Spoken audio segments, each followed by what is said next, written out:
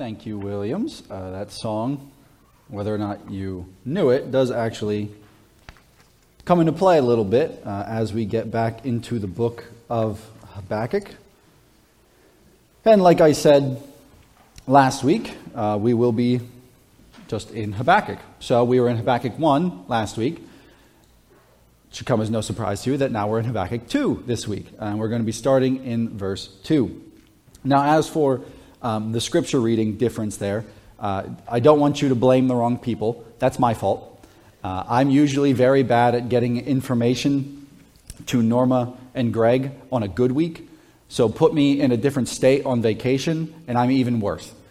So that was the best that they could do with the fact that I texted them at like 8:15 this morning with the information that they needed.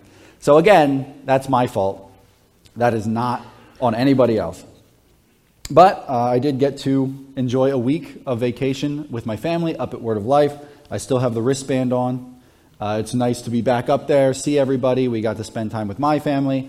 Two of Kirsten's sisters are up there. We got to reconnect with old friends. It was a blessing to us very much. And the Lord kept us safe on the drive back, especially when I was very tired at the very beginning and was struggling sometimes to keep my eyes open. The Lord did get us back safe and sound, and I was able to, during vacation, work on messages. So this is not off the cuff. This is not on the fly. This is prepared, and I was able to prepare it. So last week, we were in Habakkuk 1, and we introduced ourselves to the man Habakkuk and to the book Habakkuk. And the book opens up with Habakkuk's first complaint. Why does God let evil go unpunished? That is Habakkuk's concern. We saw in his opening address, verses 2 to 4 of Habakkuk 1, the question of how long?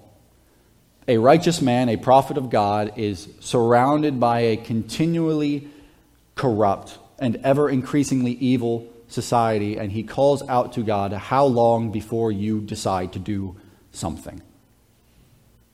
And the Lord answers this faithful prophet, this righteous prophet, and he tells him, I am going to do something, and you're going to see it in your days. I'm going to punish the evil of Judah with Babylon. The Babylonians are going to come, and they are going to punish Judah for their sins. And as we saw last week, this sends our prophet into confusion because his theology is really good.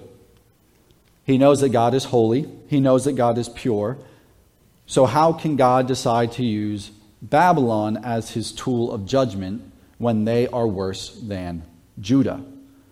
And when we left our prophet, he was standing on the rampart, keeping watch to see how God was going to respond to him, how God was going to counter his arguments.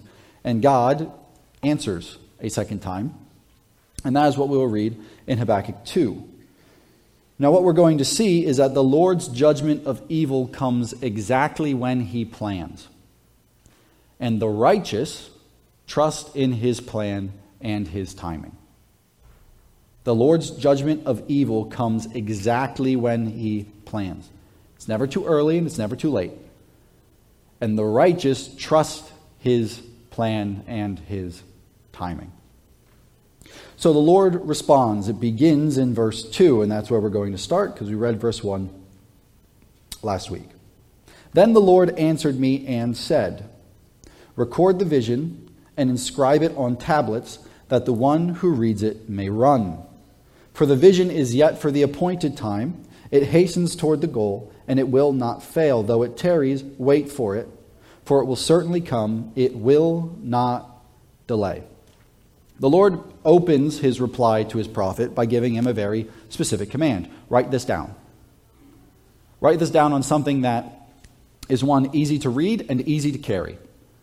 Because this message is going to go forth. And this message is for the appointed time. So all that we're going to read is not going to happen the day that Habakkuk gets it. It is for the appointed time. But it hastens and will not fail. This word hastens, the word that you could use there is literally pants. The illustration that this word gives is that of a runner who makes it to their destination to give their message.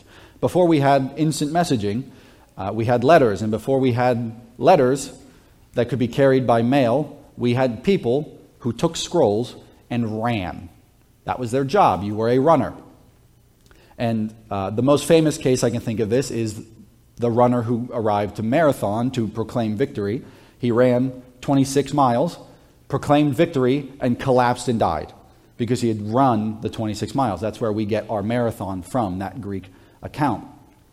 So the idea here is that this message is a runner, and the message that it is speaking is rushing, is going towards the appointed time, and when it gets there, all of the stuff is going to happen. Kind of like someone who's panting and breathing for air, being like, okay, 1 second. This is really important. Okay, this is the message of the Lord. Just trying to get it out as fast as he can. That's what this message is doing, and it will not fail. Another word you could use for fail is lie. So this vision, this message from God, runs towards its appointed time, and it is a message of truth. It will be accomplished. Everything that we're about to read is going to happen right when God wants it to happen. And it is going to happen exactly how God says it. Because the message does not fail. And the message is for the appointed time. So this message begins in verse 4, technically. Because verses 2 and 3 is more a command for Habakkuk on what to do. Verse 4. We're going to read verses 4 and 5 first. Behold, as for the proud one, his soul is not right within him. But the righteous will live by his faith. Furthermore, wine betrays the haughty man so that he does not stay at home. He enlarges his appetite like Sheol, and he is like death, never satisfied. He also gathers to himself all nations and collects to himself all peoples. The Lord, in the beginning of his message, introduces us to two individuals. There is the righteous, and there is the proud one, or the haughty one. Now, we're going to start with the proud one because most of this message is towards the proud one. In the specific context, this proud one is Babylon, and you can even get more specific, it's Babylon's king. So this proud one, this haughty one, his soul is not right within him. Your translation may say upright within him. Or it may have the word crooked. This word right means in accordance with an accepted standard. That it is right according to an accepted standard. For God, his accepted standard is his law, is his word. So the proud one's soul is not in line with the word of God. In other words, the proud one lives a life of disobedience to God's word. He does not obey God's word. The proud man, being Babylon and Babylon's king, his soul is not right within him. Additionally, he is betrayed by his wine. That's what we see in verse 5. In his drunken stupor, he does not stay at home. This phrase is used elsewhere, and I will read to you the verse briefly. It's in 2 Kings, if you want to flip there. 2 Kings 14, verse 10. We see another king who did not want to stay at home. We're just going to read verse 10. You have indeed defeated Edom, and your heart has become proud. This is very similar to what we're going to see with Babylon. Enjoy your glory and stay at home. For why should you provoke trouble so that you, even you, would fall, and Judah with you? To give you the context of this verse, the king here, who will not stay at home, is the king Amaziah of Judah. And he wants to go to war with Israel. At this time, there we go. Israel and Judah are two separate nations. Judah had just had a victory over Edom. They've just increased their power, their influence, their wealth, and now they have some glory. And Amaziah is not staying at home and enjoying that glory, much like the Babylonians will not. He wants more glory. That appetite, that hunger is never ending. So he says to the king of Israel, Jehoash, come fight me. And King Jehoash sends him this back. Look, you've had your success, you've won your battle, stay home and enjoy it. And Amaziah does not. And because of that, Amaziah is defeated by Israel, and Israel ends up doing a lot of damage to Judah and doing a lot of damage to Jerusalem. But Amaziah wouldn't stay at home because he was proud. He had just had a victory, and he wanted more. And that is how the haughty one, Babylon, behaves back in Habakkuk 2. It is not enough for the proud man to stay at home and enjoy his glory. He must have more. Like Sheol, the grave, that always accepts more and never fills up, so is the proud man's appetite. So is his hunger. So is his pride and his greed. He needs to have more and more. And this drives him to sin. In the case of Babylon, it drives him towards other nations, and he collects them. If you look just back one chapter in Habakkuk 1, this is how the prophet Habakkuk puts it. Verse 15 to 17. The Chaldeans bring them, all of them, up with a hook, drag them away with their net, and gather them together in their fishing net. Therefore they rejoice and are glad. Therefore they offer a sacrifice to their net and burn incense to their fishing net, because through these things their catch is large and their food is plentiful. Will they therefore empty their net and continually slay nations without sparing? Babylon is hungry for more pride. Their pride and their greed is driving them out to commit these sins against other nations. They will not stay at home, and it will be their downfall. But there's another man that the Lord brings up. It's the message we're going to read, again, is largely towards the proud one, but it's not solely towards the proud one. There's also the righteous man. The righteous shall live by his faith. As I said last week, Habakkuk is both a righteous man and a representative of righteous people, of the faithful. And this message is clear. The righteous live by their faith. This word for faith means continuing trust in God and clinging to God's promises. It is perseverance. It is strong confidence or strong reliance. It's not a one-time thing. It's not I'm going to trust you with this one thing because I can't really handle it, and then I'm going to go handle everything else. And to give you a glimpse of how long this faith, or how continuing this faith is, Habakkuk receives this message most likely sometime between 605 and 625 BC. What we're going to read is the punishment for Babylon. That doesn't happen until 539. Babylon first knocks on the door of Judah and Jerusalem in 605, and that is where we have the first exile. That is where people like Daniel get taken into Babylon. Come 586, Babylon knocks on the door a third time, and this time they're very upset, to the point where they are going to burn Jerusalem to the ground. And they're going to take everything in it, and they're going to kill everyone in it, because they're done with this rebellious city. Babylon does not get destroyed by the Medo-Persians until 539 BC. To put that in perspective, Habakkuk and his faith are going to be waiting for the message we're about to read to Babylon for somewhere between 70 to 80 years. That is what the Bible talks about when it talks about faith. It's not a one-day thing. It's not a one-time thing. It's a lifelong thing. And the New Testament picks up on this and runs with it. The righteous shall live by his faith is a key teaching in the writings of Paul especially. And there are two fundamental truths for the New Testament Christian that come from Habakkuk 2, verse 4. The first is that salvation is by faith alone. Turn with me to Romans 1, verses 16 and 17.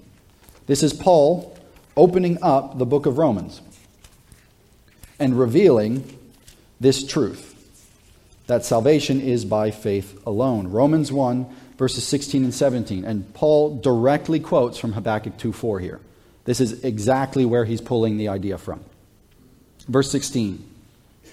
For I am not ashamed of the gospel, for it is the power of God for salvation to everyone who believes, to the Jew first and also to the Greek. For in it the righteousness of God is revealed from faith to faith, as it is written, but the righteous man shall live by faith. Habakkuk 2:4 is the basis for that. Basis for explaining the fundamental truth for Christians that you are saved by faith alone in Jesus Christ alone. It is not faith in Jesus Christ and your works. It is not a works-based salvation. It is I am deciding to trust the person and work of Jesus Christ for the salvation from my sins. That what Jesus did on the cross by dying for me is enough to forgive me of my sins and right my relationship with God.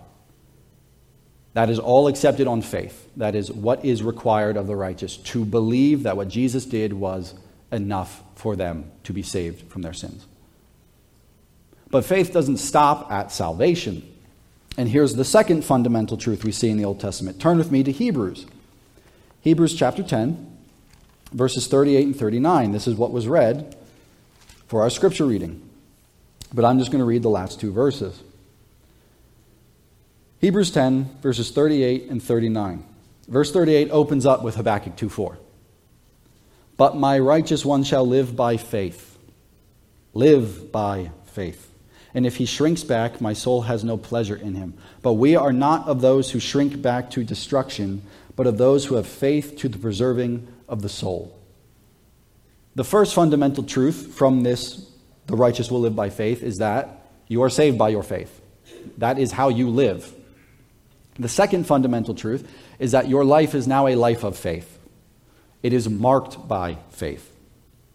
It is marked by believing God's promises, believing God's word, believing what he says, and trusting him. It is a life of that, regardless of how the situation looks. That is what Habakkuk is called to.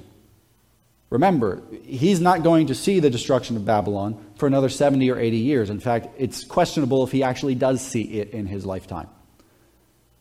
But he lived by faith, trusting that God was going to do what he said he would, and that's something we'll see in Habakkuk 3. Also notice, back in Habakkuk 2, that you have the proud one and the righteous one. The righteous one is marked by faith.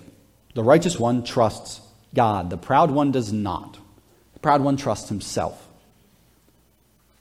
And woe to this proud one. The rest of Habakkuk 2, verses 6 to 20, are 5 woes. We are going to read the 5 woes for Babylon now in Habakkuk 2. And a woe has 2 parts. First, it's a declaration of sin or wrong. And second, it's a pronouncement of judgment for it. It's what you did wrong and the punishment that you're going to receive.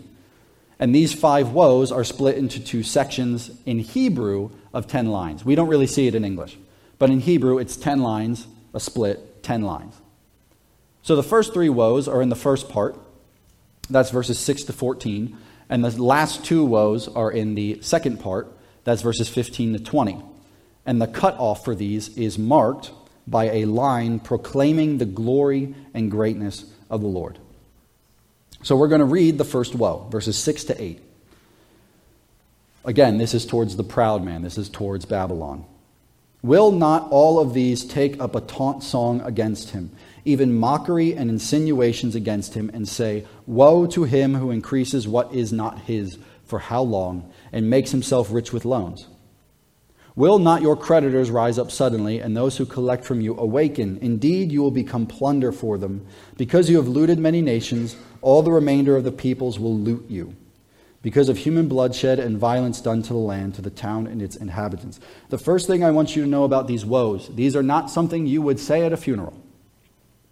This is not a lament over the death of an empire. These woes are not sad. They are taunt songs. They are things that you would sing to a defeated enemy to make fun of them. They involve mockery and insinuations. Literally, it's satire. It is mocking literature, and it is a riddle or a perplexing saying or question that these are comprised of. The point of this mocking literature, the point of these woes, these taunt songs, is to ridicule Babylon for being too stupid to realize the truth. That is what God is doing. He is making fun of Babylon because they are too dumb to realize what they've actually done. And that is what we're going to see in all of these woes. This first woe, woe number 1, declares the wrong of Babylon's greed. And the punishment is that Babylon will be plundered. The Lord mocks Babylon's greed because Babylon is not actually wealthy. They have made themselves rich with loans. My wife and I will hopefully be getting a house on Tuesday. I'm going to be taking a very large loan for that. Just because I have accepted the loan doesn't mean I'm a very wealthy man. It means I'm a man in debt. If you take $1 million loan, you're not a wealthy man. You're a man in debt. That is what God is getting across here to Babylon. That all of the stuff that they have taken from the other nations, their gold, their silver, their precious things, they are going to have to pay up for that. It's on loan. And Babylon doesn't realize this. Babylon thinks they're rich. And God is letting them know, you're not. It's all on loan. And the creditors will come suddenly to collect. This word creditors can literally be translated those who bite you. And if you've ever dealt with a company that does loans, maybe you feel similar about that. And this word collect means to violently shake. Will not those who bite you rise up suddenly, and those who violently shake you awaken? Babylon will become plunder to its creditors suddenly, because Babylon has done violence and plundered the nations around them. And they are now going to become plunder themselves. So this first taunt song, Babylon, instead of wealth, you've only collected loans, and you're too dumb to realize it. And these loans will be due, and you will be attacked and shaken and plundered for your plundering of nations. That's the first woe. Our second woe is in verses 9 to 11. Woe to him who gets evil gain for his house, to put his nest on high, to be delivered from the hand of calamity. You have devised a shameful thing for your house by cutting off many peoples. So you are sinning against yourself. Surely the stone will cry out from the wall, and the rafter will answer it from the framework. Woe number 2 declares the wrong of Babylon's pride. The first was greed. This is pride. And the pronouncement, the judgment against it, is that all of their glorious buildings that they thought were proclaiming their glory are instead proclaiming their shame and their evil because of what they did to make them. King Nebuchadnezzar II was known as king for his massive and his expansive building projects.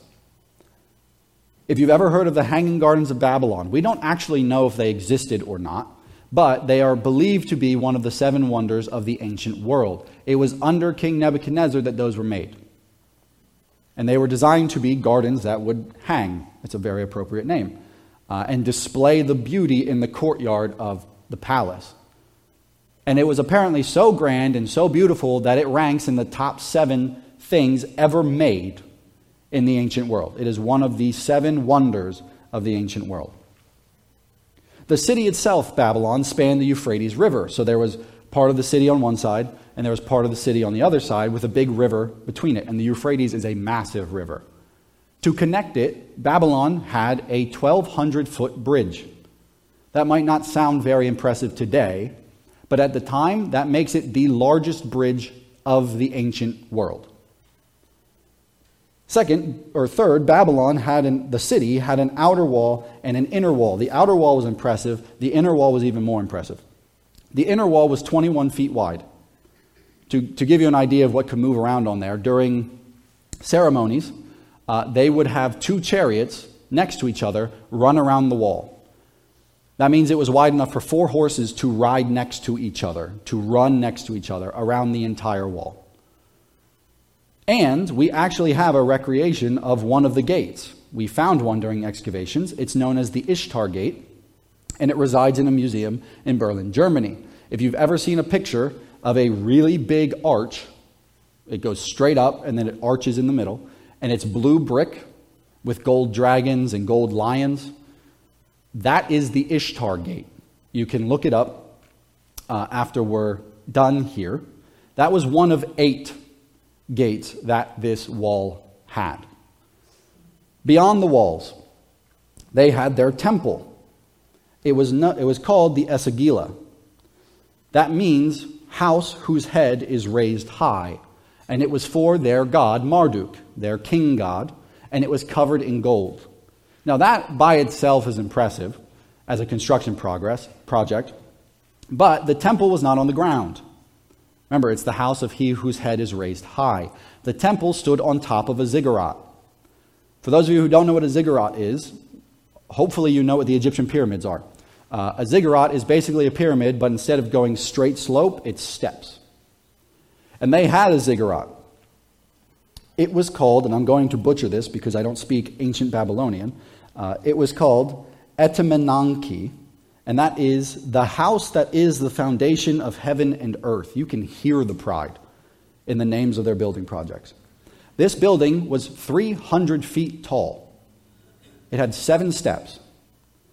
You can actually see a ziggurat to this day if you ever get into Iraq, or you can look at pictures. It is known as the Ziggurat of Ur. We don't have the whole thing, we just have the base. These were massive mud brick buildings. And for it to get 300 feet tall, or 30 floors up, the base of it had to be gigantic. And then they put their golden temple to their god on top of that. This is the construction of Babylon. Both then and today, a clear display of power, a clear display of wealth was through construction. And Babylon was the greatest city in the world. And King Nebuchadnezzar wanted everybody to know it. But construction projects require a few things: materials and labor. So Babylon, to solve their problem of not having enough materials and not having enough labor, came up with their solution, which the Lord calls evil gain. They plundered their neighbors for it. They destroyed other nations, killed other people, enslaved other people, so that they could build these things.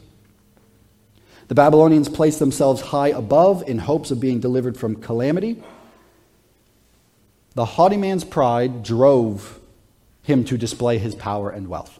That is what happens with the king of Babylon. It demanded ever greater displays, which required ever more materials. And their solution was evil gain. It was a shameful thing. It was to cut off the nations around them. It was to steal. And the stone and the wood that they used to build their magnificent buildings cry out against their shame and their evil. Babylon, and this is basically a summary of the second woe, your great buildings are not a testimony to your power and your wealth like you thought it was. It is a testimony to your evil and to your shame.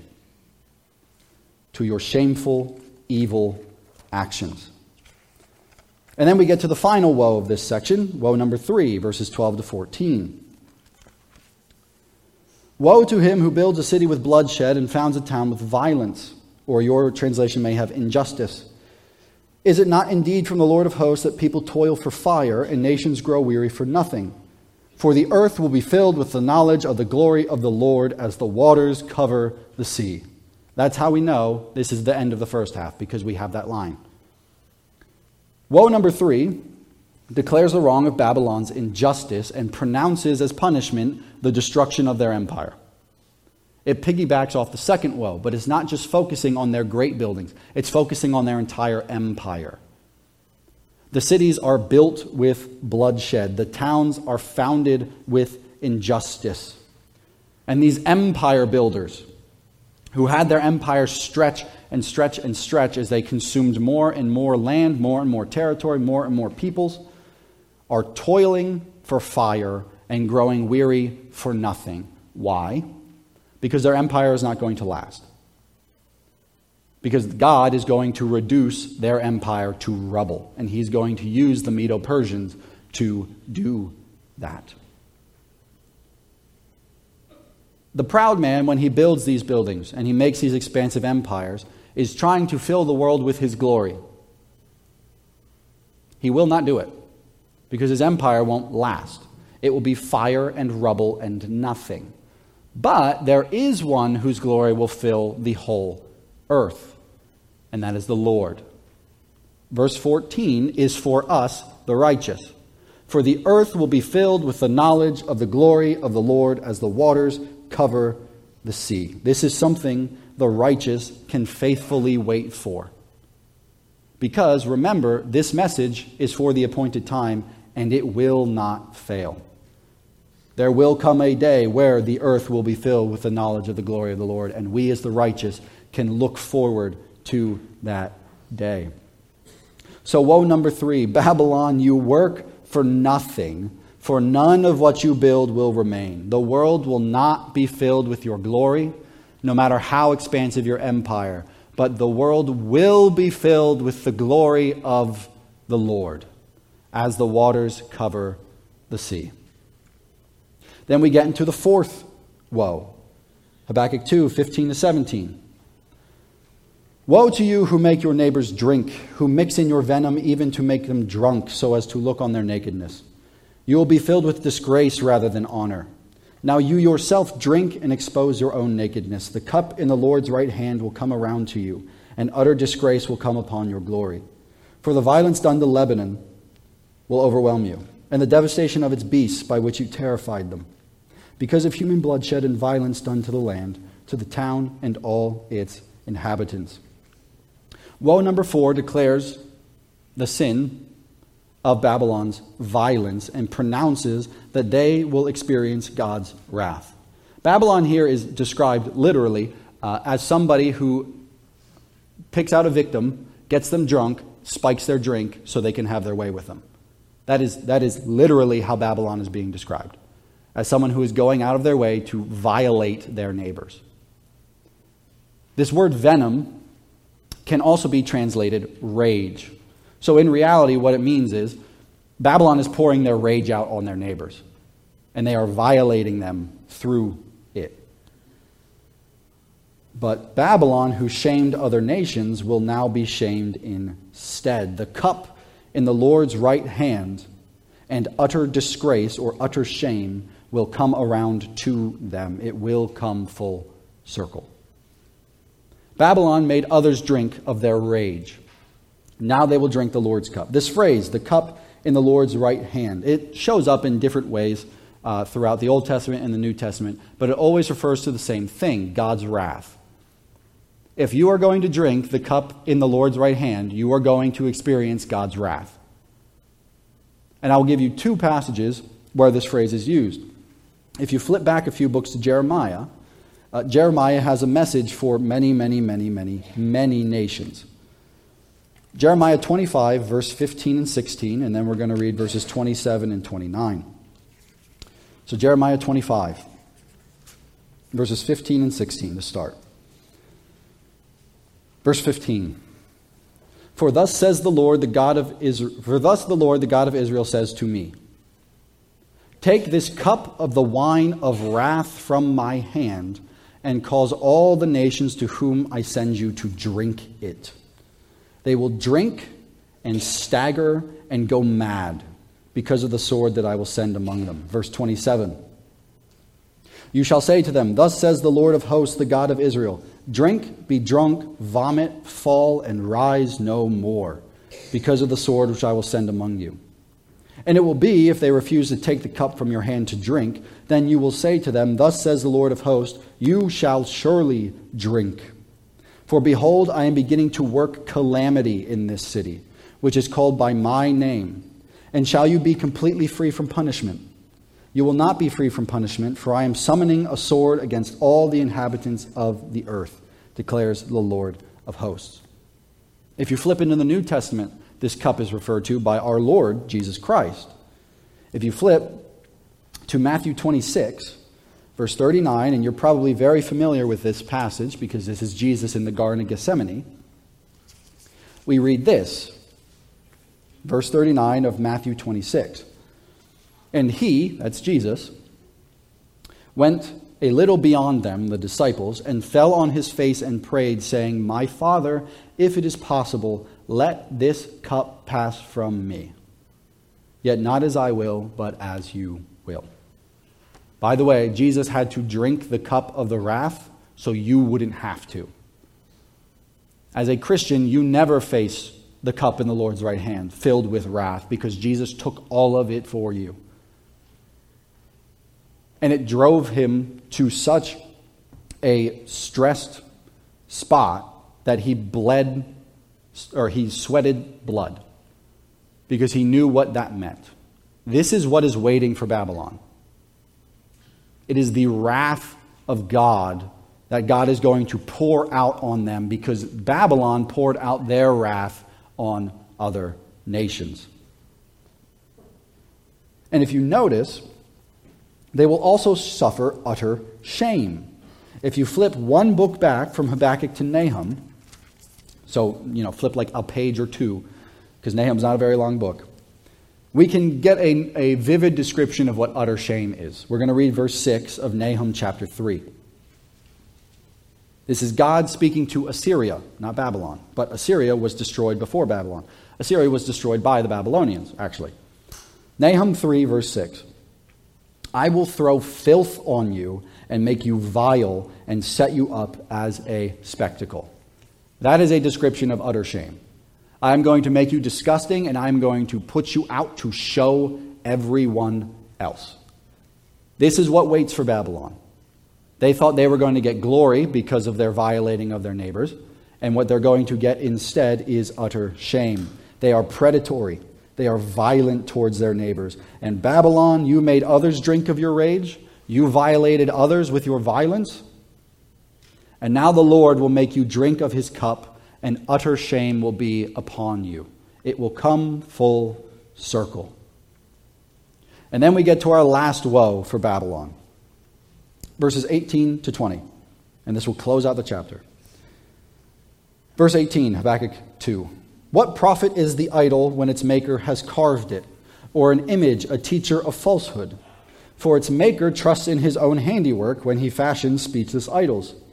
Woe to him who says to a piece of wood, awake, to a mute stone, arise, and that is your teacher. Behold, it is overlaid with gold and silver, and there is no breath at all inside it, but the Lord is in his holy temple. Let all the earth be silent before him. Woe number 5 declares the wrong of Babylon's idolatry and pronounces that their idols are speechless, worthless hunks of wood and stone. Like many other messages against idolatry, the Lord opens it up with rhetorical questions. What profit is the idol? What good is a carved image or a graven image or a cast image to its maker? The Lord's message will not fail. The idols are complete lies. They are only lies. And beyond that, they are speechless. Woe to him who says to a piece of wood, awake, to a mute stone, arise. It is literally the idea of me going up to that chair and saying, hey, tell me what I'm supposed to do. Except I'm also going to cover that chair in gold because that somehow makes it better. Anytime the Lord speaks about idolatry, he makes it sound like the dumbest thing ever, because it is the dumbest thing ever. That people are talking to mute objects and asking them for guidance. That's your teacher, really. The Lord is mocking them. The Lord is making fun of them. And Babylon is probably the best understood polytheistic religion of the ancient world. Polytheistic means many gods. Babylonians had thousands of gods, but if you look at just the ones who had ceremonies practiced for them, they had about 20. Here's a list of a few. They had Anu, god of the heavens. They had Enlil, god of the earth. They had Ea, goddess of subterranean waters and craftsmen. They had Marduk, their king god. They had his son, Nabu, the god of writing and scribes. They had Shamash, the sun god. Sin, the moon god. Ishtar, the goddess of the morning and evening star. They had the god Adad, the god of storms. They had Ninurta, the god of war and hunting. And that's only like half of the ones that they actually practice for. And that is a very small percentage of the thousands that the Babylonians had. All of them are a lie, nothing more than carved wood and cast metal. They are speechless before their makers because they are unable to speak whatsoever. But the Lord ends his message by showing the difference between himself and the idols of Babylon. In the dynamic of made and maker, the made is silent before the maker. In the case of the idols and the human beings, the idols are silent before their makers because they can't talk. They're speechless. They're just hunks of wood and stone and metal. But when it comes to God and all of creation will be silent before the Lord in his holy temple. The Lord is in his holy temple, and all the earth will be silent before him. God in his holy temple is so glorious that all the world will know and be speechless before him. So woe to you, Babylon. You think your gods are anything, and they are nothing. They are mute stone, mute wood, mute metal, and they are powerless. And one day, Babylon and all the world will be silent before the one true God. And all of this will come to pass because God has decreed it. The Lord's judgment of evil comes exactly when he plans, and the righteous trust in his plan and timing. God's message is very clear. Hopefully, I made this very clear. Babylon's going to be punished. Horribly punished. It will be accomplished. It will not delay, and it will go exactly as God plans. In fact, all evil will be punished one day, exactly as God plans. All of the evil you see around yourself will one day be punished, whether in this life or the next. And the righteous have one job. The faithful followers of God, surrounded by evil, have one job. Faith. Trusting in the Lord. Constant confidence in the Lord and his promises, no matter how bad it looks, no matter how long they take. We are saved by faith in Jesus Christ, and we live by faith in God's promises, in God's wonderful world. Babylon's many sins will be punished. Evil will be punished. Babylon's wealth is loans, and they will be plundered. Babylon's buildings scream out their shame and evil. Babylon's empire will become nothing but fire and rubble. Babylon will drink of the Lord's wrath. Babylon's idols are empty hunks of wood and metal incapable of speaking. And all of this will happen in the Lord's time, probably 70 to 80 years after Habakkuk gets this message. But there is another message, and this is really what I want to leave you with, because Babylon has long since passed away. But there are two verses in here that speak to the righteous and that are true to this day. The whole earth will be filled with the Lord's glory. For the earth, verse 14, will be filled with the knowledge of the glory of the Lord as the waters cover the sea. Verse 20, but the Lord is in his holy temple, let all the earth be silent before him. One day, the earth is going to be filled with the glory of the Lord. And one day, all of creation is going to stand in stunned silence of his glory. This is what God is pushing Habakkuk to remember and to look at. If you remember in Habakkuk 1 when we started, Habakkuk's eyes are not on God. Habakkuk's eyes are on the evil around him, the evil that surrounds him. And then when God answers, Habakkuk's eyes are now on the Babylonians. What God is doing through these answers is not just saying, don't worry, I get around to punishing evil right when I want to, and all evil will be punished perfectly according to my plan. He's also trying to, and he successfully does, bring Habakkuk's eyes off the evil around him and up to the Lord, whose glory will fill the whole earth and who sits in his holy temple, heaven. He is trying to reorient Habakkuk's gaze off of the evil around him and on the judge, the creator of the ends of the earth, who is glorious and holy and pure. And it works. And that is something we're going to see in Habakkuk 3. Habakkuk has received a shift in focus from the problem to the problem solver. And we're going to see his response to that shift in Habakkuk chapter 3 next week. And it is one of the most beautiful psalms in all of Scripture, in my opinion. So that is what I want to leave you with, faithful, righteous, dear Christian. especially in a world that is tending towards the path of Judah, into ever greater and greater sin, until one day God is going to judge America. And He's going to judge it perfectly in His own time. It can be very easy to get distracted and to look at all the evil and to ask, God, where are you? But the righteous faithfully trust in God's plan, and they keep their gaze on Him. And they look forward to those days when His promises will come true, whether that's today, tomorrow, 39 years down the line, 70 to 80 years down the line, or well beyond our lifetime. That is what you and I are called to do. Live by your faith. Trust in God's word and His promises. And focus on the problem solver, the judge of all evil, and not on the evil itself. Let's pray. Dear Lord, I thank you that you are one who punishes evil, and you are one who has a plan in all things. I thank you that we can trust you as a holy God, as a righteous God, as a just God, to punish evil in your time. Give us the patience we need to trust you.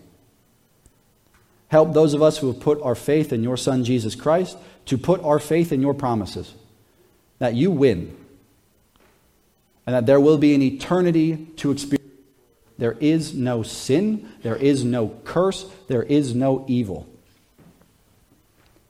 Pull our eyes from the evil around us and put them on you, the author and perfecter of our faith. Help us to be faithful. Help us to live a life of faith in your word and in your promises, and to trust the problem solver to know exactly what to do about the problem. I pray all these things in your name. Amen.